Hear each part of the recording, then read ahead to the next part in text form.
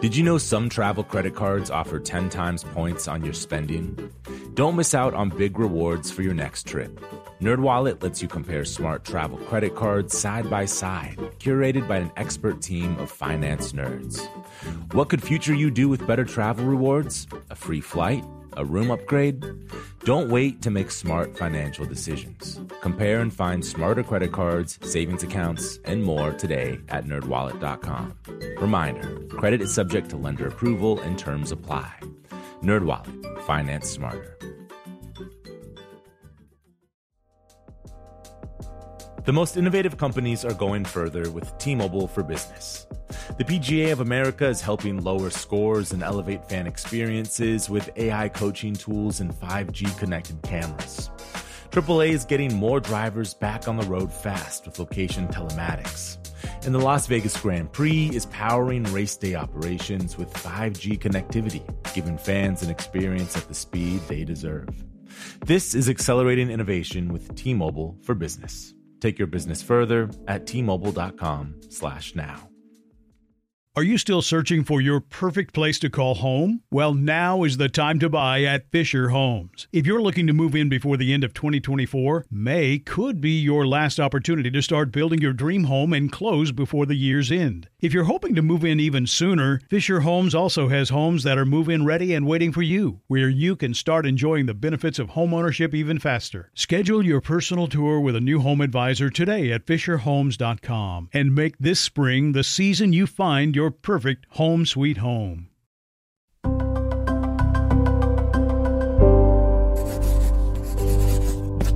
Pushkin. I'm Maeve Higgins, and this is Solvable, interviews with the world's most innovative thinkers working to solve the world's biggest problems. My name's Steve Davis. I'm the president and CEO of Path. And my solvable is that we can, in the next couple of decades, eliminate or eradicate 5 to 10 diseases that are causing enormous human suffering today. So our solvable today is a scary one and an exciting one, eliminating or eradicating a number of horrific diseases. If you want to freak yourself out and you've got some time, you could check out the roll call of the top diseases on the World Health Organization's hit list. That list includes Ebola and Zika and something called Disease X, which represents the knowledge that a serious international epidemic could be caused by something that we don't even know about yet. Disease X sounds terrifying, but of course there are plenty of diseases that we do know about, which we can try to fight, and they're the ones you're going to hear Steve Davis talk about in this episode. These diseases are some of the world's biggest killers, and the organisation Steve runs, PATH, is working to either eradicate or eliminate them. So top of Steve's list is polio. Polio was one of the most feared diseases of the 20th century. It can cause permanent paralysis and it's potentially deadly. There's no cure for polio, but there is a vaccine. Successful vaccination programs mean the US has been polio-free since 1979. And globally, the number of reported cases has fallen by 99% in 30 years. But, as you'll hear Steve say, the hardest part is getting to the last few cases to wipe out the disease for good. Another disease that is close to eradication is malaria. It can feel like a flu, or it can be a lot more severe, requiring urgent treatment and actually endangering your life. The drive to wipe out malaria is one of the best known, and the World Health Organization publishes an annual report on the disease. However, last year, they wrote that after great success in reducing infections, there'd been no progress made between 2015 and 2017.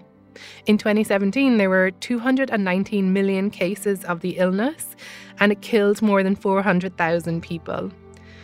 Steve also mentions river blindness, and that's caused by a parasitic worm transmitted to humans when they're bitten by infected black flies. River blindness is found most often on the African continent, but it's also in Yemen, Brazil, and Venezuela. More than 200 million people are at risk of river blindness. It's the world's second leading infectious cause of blindness. So obviously it can cause vision loss, but also severe skin diseases and neurological damage.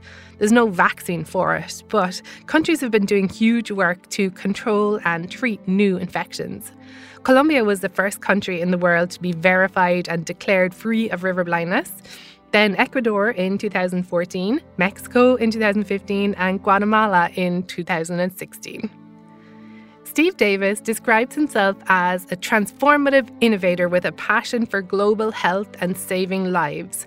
And he goes about doing this daily in his role as president and CEO of PATH. Now, I love the way this organization started out. Back in the 1970s, there was a bunch of researchers in Seattle looking to help Chinese manufacturers make better quality condoms. Isn't that just classic Seattle behaviour?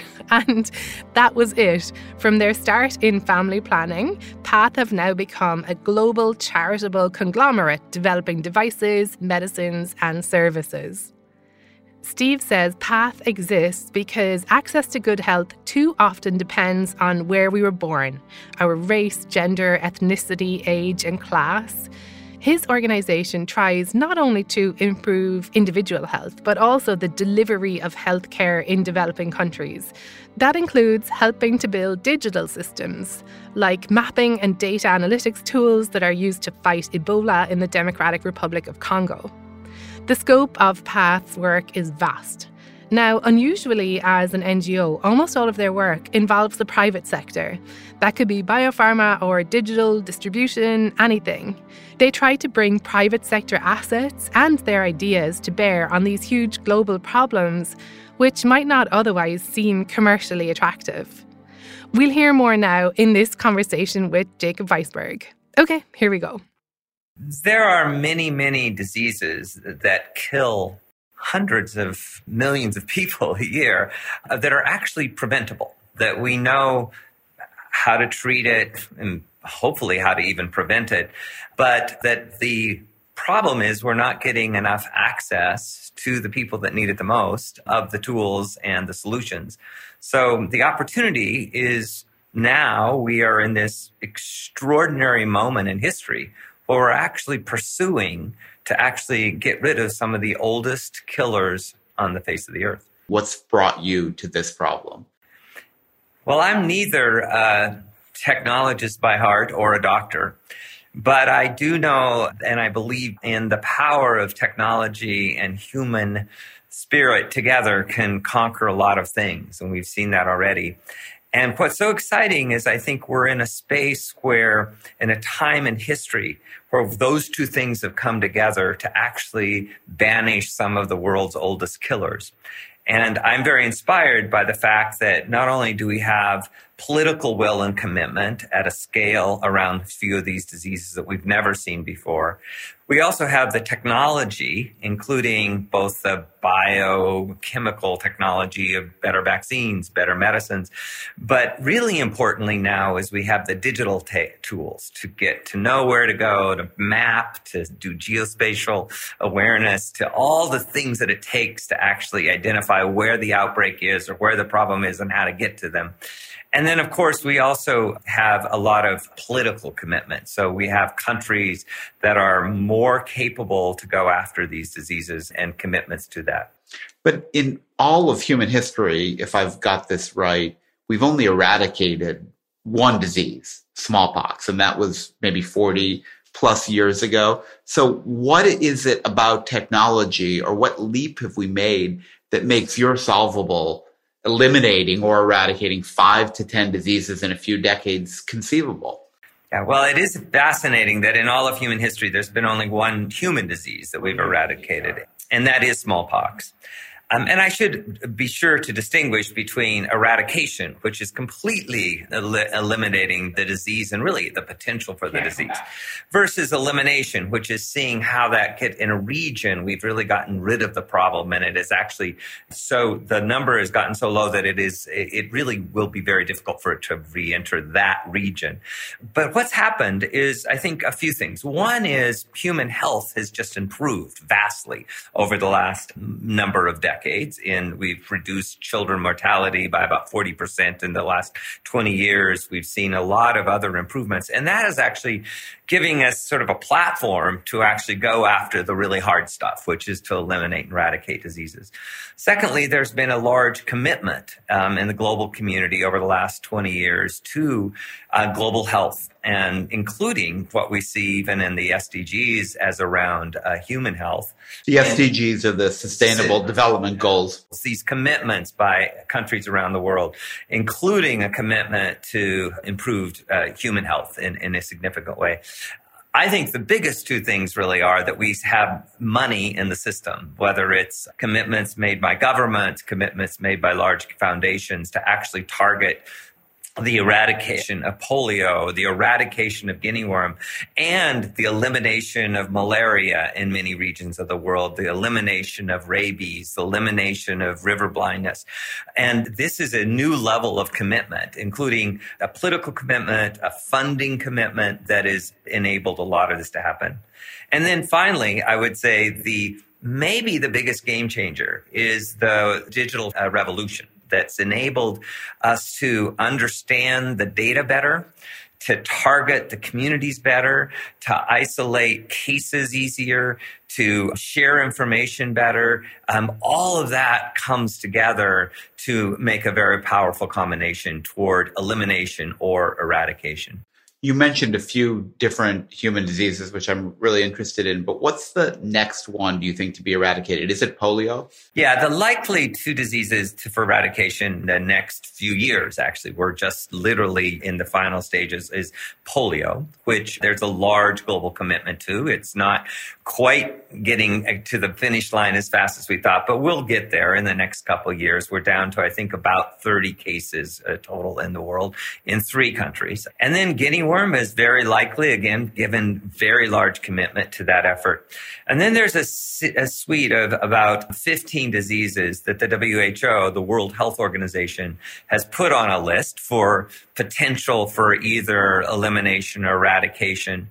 Now, some of those are quite hard to do. Probably the one we're working with the most is malaria, which is a huge problem in the world still. It kills around 400 to 500,000 people a year. And yet we do have many, many countries that are year by year being declared malaria-free. And so just this last year, I think 4 countries in the last 2 years have been declared malaria-free.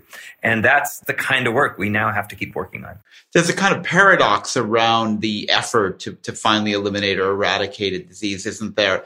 In that when you're down to just a few cases, you spend a lot of money on those few cases, and you could spend that same money to save a lot more lives targeting a much more prevalent disease. How do you deal with that in the community, in the philanthropic world, and the scientific world that you live in? Yeah, well, disease elimination and particularly disease eradication is not a no-brainer. I mean, it's obviously not a no-brainer in terms of how hard it is and to pull all this together and also get the social and cultural piece right along with the technology and data piece. But it's also not a no-brainer from a sort of political and financial strategy because, in fact, the last cases become astronomically expensive because they're the hardest to get. And so a lot of effort needs to go into finding them and isolating them and getting rid of them. And some people could argue the money we're spending to eradicate polio, we could have taken that and done something else with a different disease or a different set of problems. But there's 3 reasons why I think make the compelling case why we need to pursue this. One is still, the potential to end the suffering and death of people in the world who are vulnerable to diseases that you and I aren't, because we've made the commitment here to do that, is the moral reason. We know how to do it. Let's go finish the job and let's make sure all, people are valued equally. There's a second reason, which is the potential for ongoing cost saving. So the estimation is in the tens to 20 billion numbers around what it will save the world once we eliminate polio from having to treat it and manage it over the time. And then the final, I think, is a strong belief that we need to demonstrate to the world that we can actually get this job done. Because then when we go back to the global community, whether it's taxpayers or legislators or funders, there is a commitment that we can actually set a target, get it done, and go after the next one. Yeah, I mean, nobody wants to march behind the banner that says, let's almost eliminate polio, right? I mean, you need a level of inspiration around an ambitious goal that says people have been suffering for centuries from this. Let's get rid of it forever. Yeah, that's why I think it's an exciting solvable, because it's imminently doable, although wildly difficult.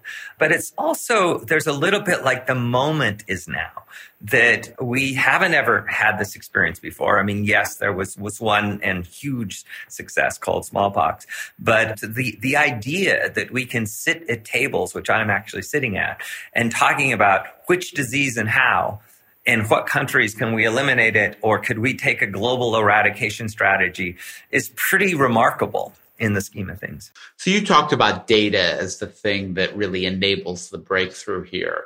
But for data, you need good reporting. And in these countries where many of these diseases are most prevalent, don't have developed medical systems. They don't necessarily have good reporting. I mean, I love the idea that we can visualize these hotspots and pinpoint them. But how do we necessarily know how it's happening? Well, again, getting the right data and digital capabilities and infrastructure around these problems is not a trivial problem to solve. And the good news, I think, is there's quite a bit of energy and, again, investment, know-how in countries to do this. And the other is that these systems that are being built are not only being built around a elimination disease strategy, but they're, improving hopefully the national health system altogether. And so the promise is that we'll have improvement both around a disease area and for the whole health system. But, quality is always a challenge. Can we get the right tools to the right people? Can we measure and validate numbers in a correct way? But, we've certainly seen through the polio eradication efforts, my group helped set up the emergency operations centers and did the geospatial mapping, et cetera, for some of the recent Ebola outbreaks in the Democratic Republic of Congo. And while that's a very difficult problem and there's all sorts of complications, the data quality of what we know, where we know it, how fast we know it is actually quite remarkable how much it's improved. Who sets the priorities of which diseases we go after? There are different places in the world. They affect different constituencies. You have a quick list that it's polio, guinea worm. You seem to know what the order is. Yeah, well, the official list is the WHO, the World Health Organization, and all of the member states of the United Nations have signed on to that. So that's where my list is. Here's the numbers.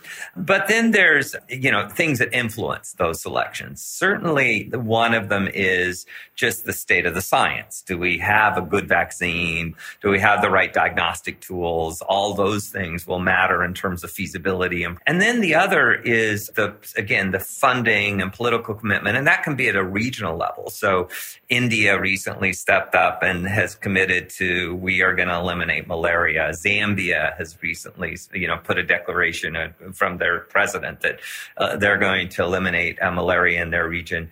And that then comes with both domestic funding and also global funding to support those efforts. And that actually obviously influences where on those lists we end up putting our energy and time.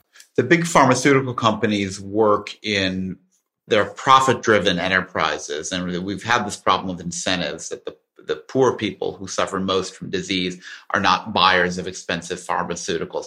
Are we getting better at dealing with the pharmaceutical companies and getting them to do the kind of research we need to create drugs?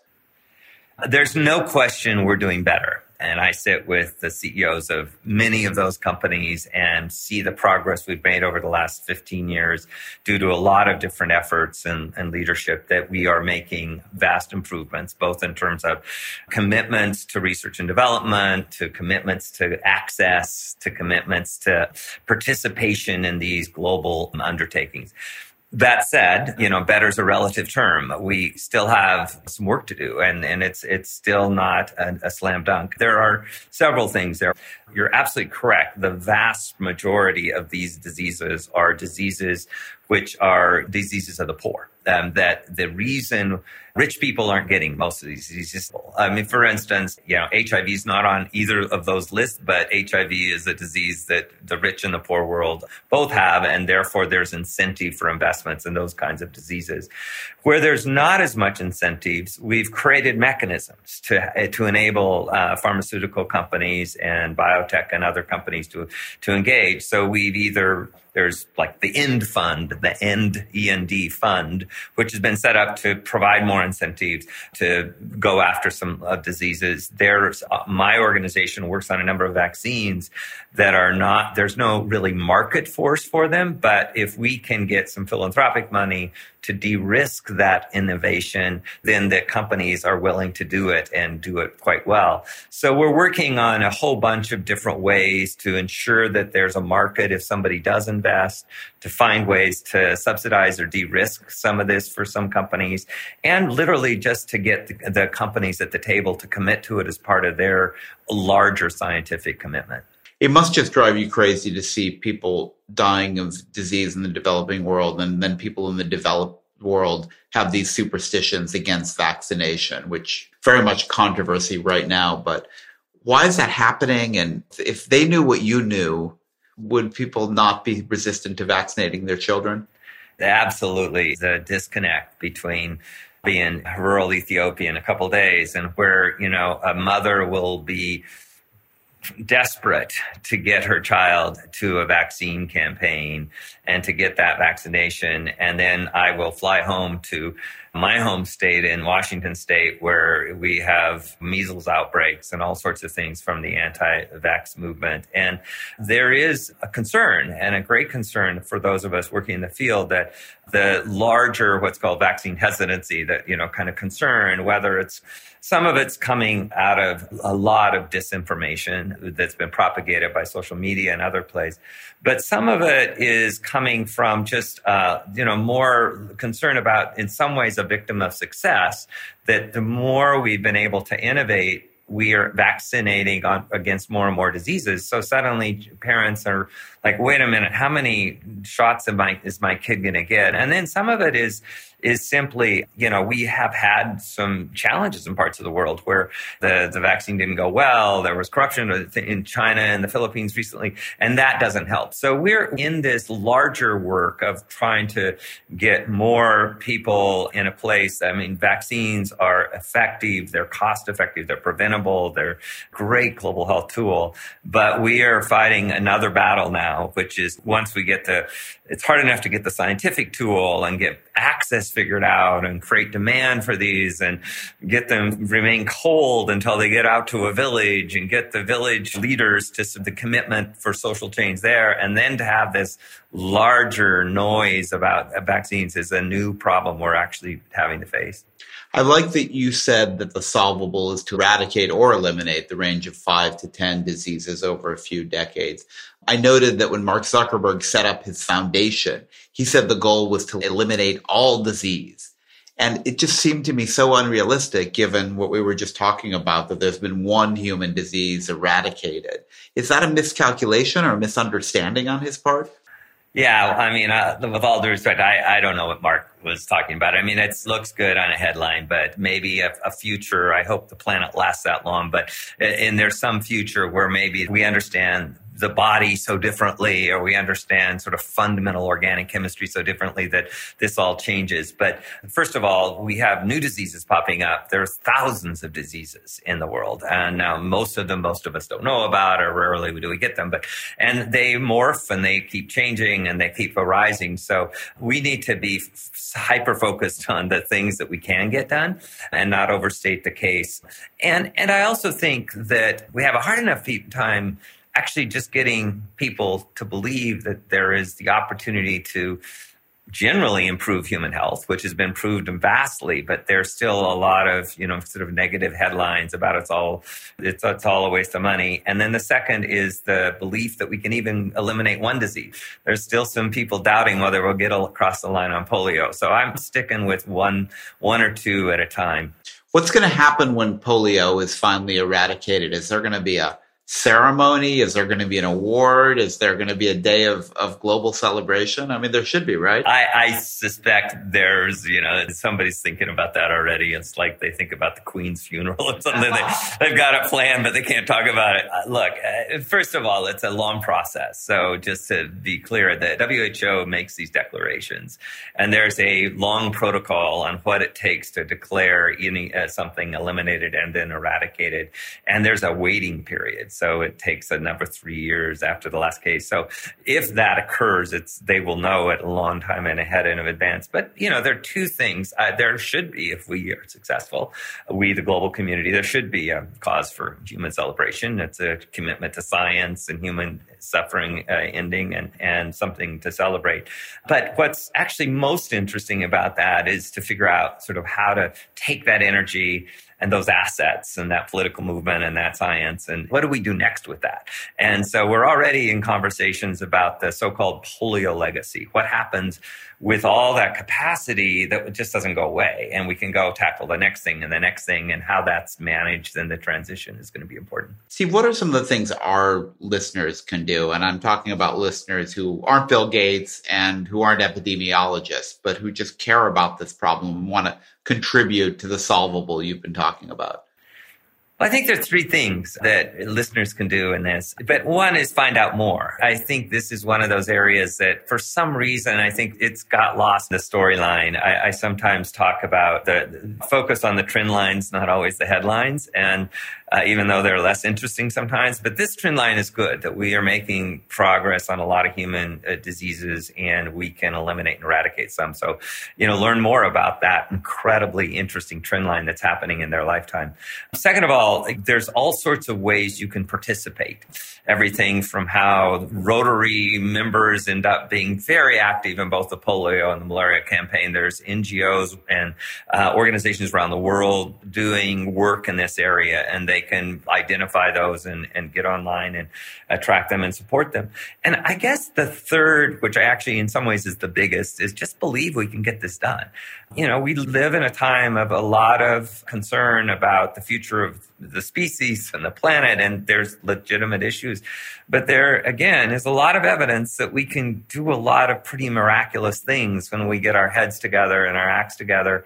And those things can lead to the next great thing. And I think turning kind of outrage at the world we live in to optimism is the challenge ahead of us. And I would love to see more optimists. And this is a great proof point that there should be some optimism. Steve, thanks for joining us on Solvable. Thank you. Combining political will, new technology, medical know-how, and private business is a juggling act that not many people could handle. So it was incredible to hear about Steve's work. So many feelings, right? Like, it's scary to know that new diseases are popping up all the time, but it's also bolstering to hear that when we take the time to look, the trajectory is headed in the right way. More and more humans are beating diseases, and it's a good track to be on. And how about that solvable that Steve offers us at the end of his interview about believing that this can be done and turning our outrage into optimism? That's a sentiment that could sound trite, but it's actually a really courageous way to face all of the precarity that we're facing as a species and as a planet. And it was so fun to hear him dunking on Mark Zuckerberg. The best. Solvable is a collaboration between Pushkin Industries and the Rockefeller Foundation, with production by Laura Hyde, Hester Kant, Laura Sheeter, and Ruth Barnes from Chalk and Blade. Pushkin's executive producer is Mia LaBelle, research by Sher Vincent, engineering by Jason Gambrell and the great folks at GSI Studios.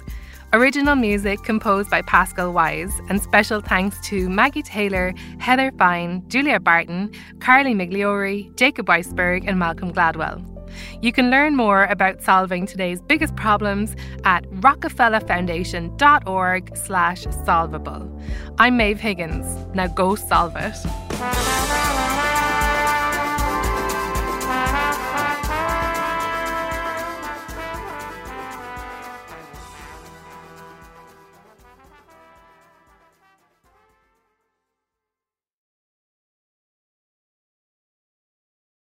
Are you still searching for your perfect place to call home? Well, now is the time to buy at Fisher Homes. If you're looking to move in before the end of 2024, May could be your last opportunity to start building your dream home and close before the year's end. If you're hoping to move in even sooner, Fisher Homes also has homes that are move-in ready and waiting for you, where you can start enjoying the benefits of homeownership even faster. Schedule your personal tour with a new home advisor today at FisherHomes.com and make this spring the season you find your perfect home sweet home. The tradition of breaking tradition continues with the return of the Unconventional Awards from T-Mobile for Business at Mobile World Congress. This is an event that celebrates innovators whose bold actions took their industries to new places. If that sounds like you and you're a T-Mobile for Business customer, enter today. If you win, you'll be publicly honored amongst some of the most influential leaders in industry. And me, I'll be there too. Enter now at T-Mobile.com/unconventional awards. See you there. Did you know some travel credit cards offer 10 times points on your spending? Don't miss out on big rewards for your next trip. NerdWallet lets you compare smart travel credit cards side by side, curated by an expert team of finance nerds. What could future you do with better travel rewards? A free flight? A room upgrade? Don't wait to make smart financial decisions. Compare and find smarter credit cards, savings accounts, and more today at NerdWallet.com. Reminder, credit is subject to lender approval and terms apply. NerdWallet. Finance smarter.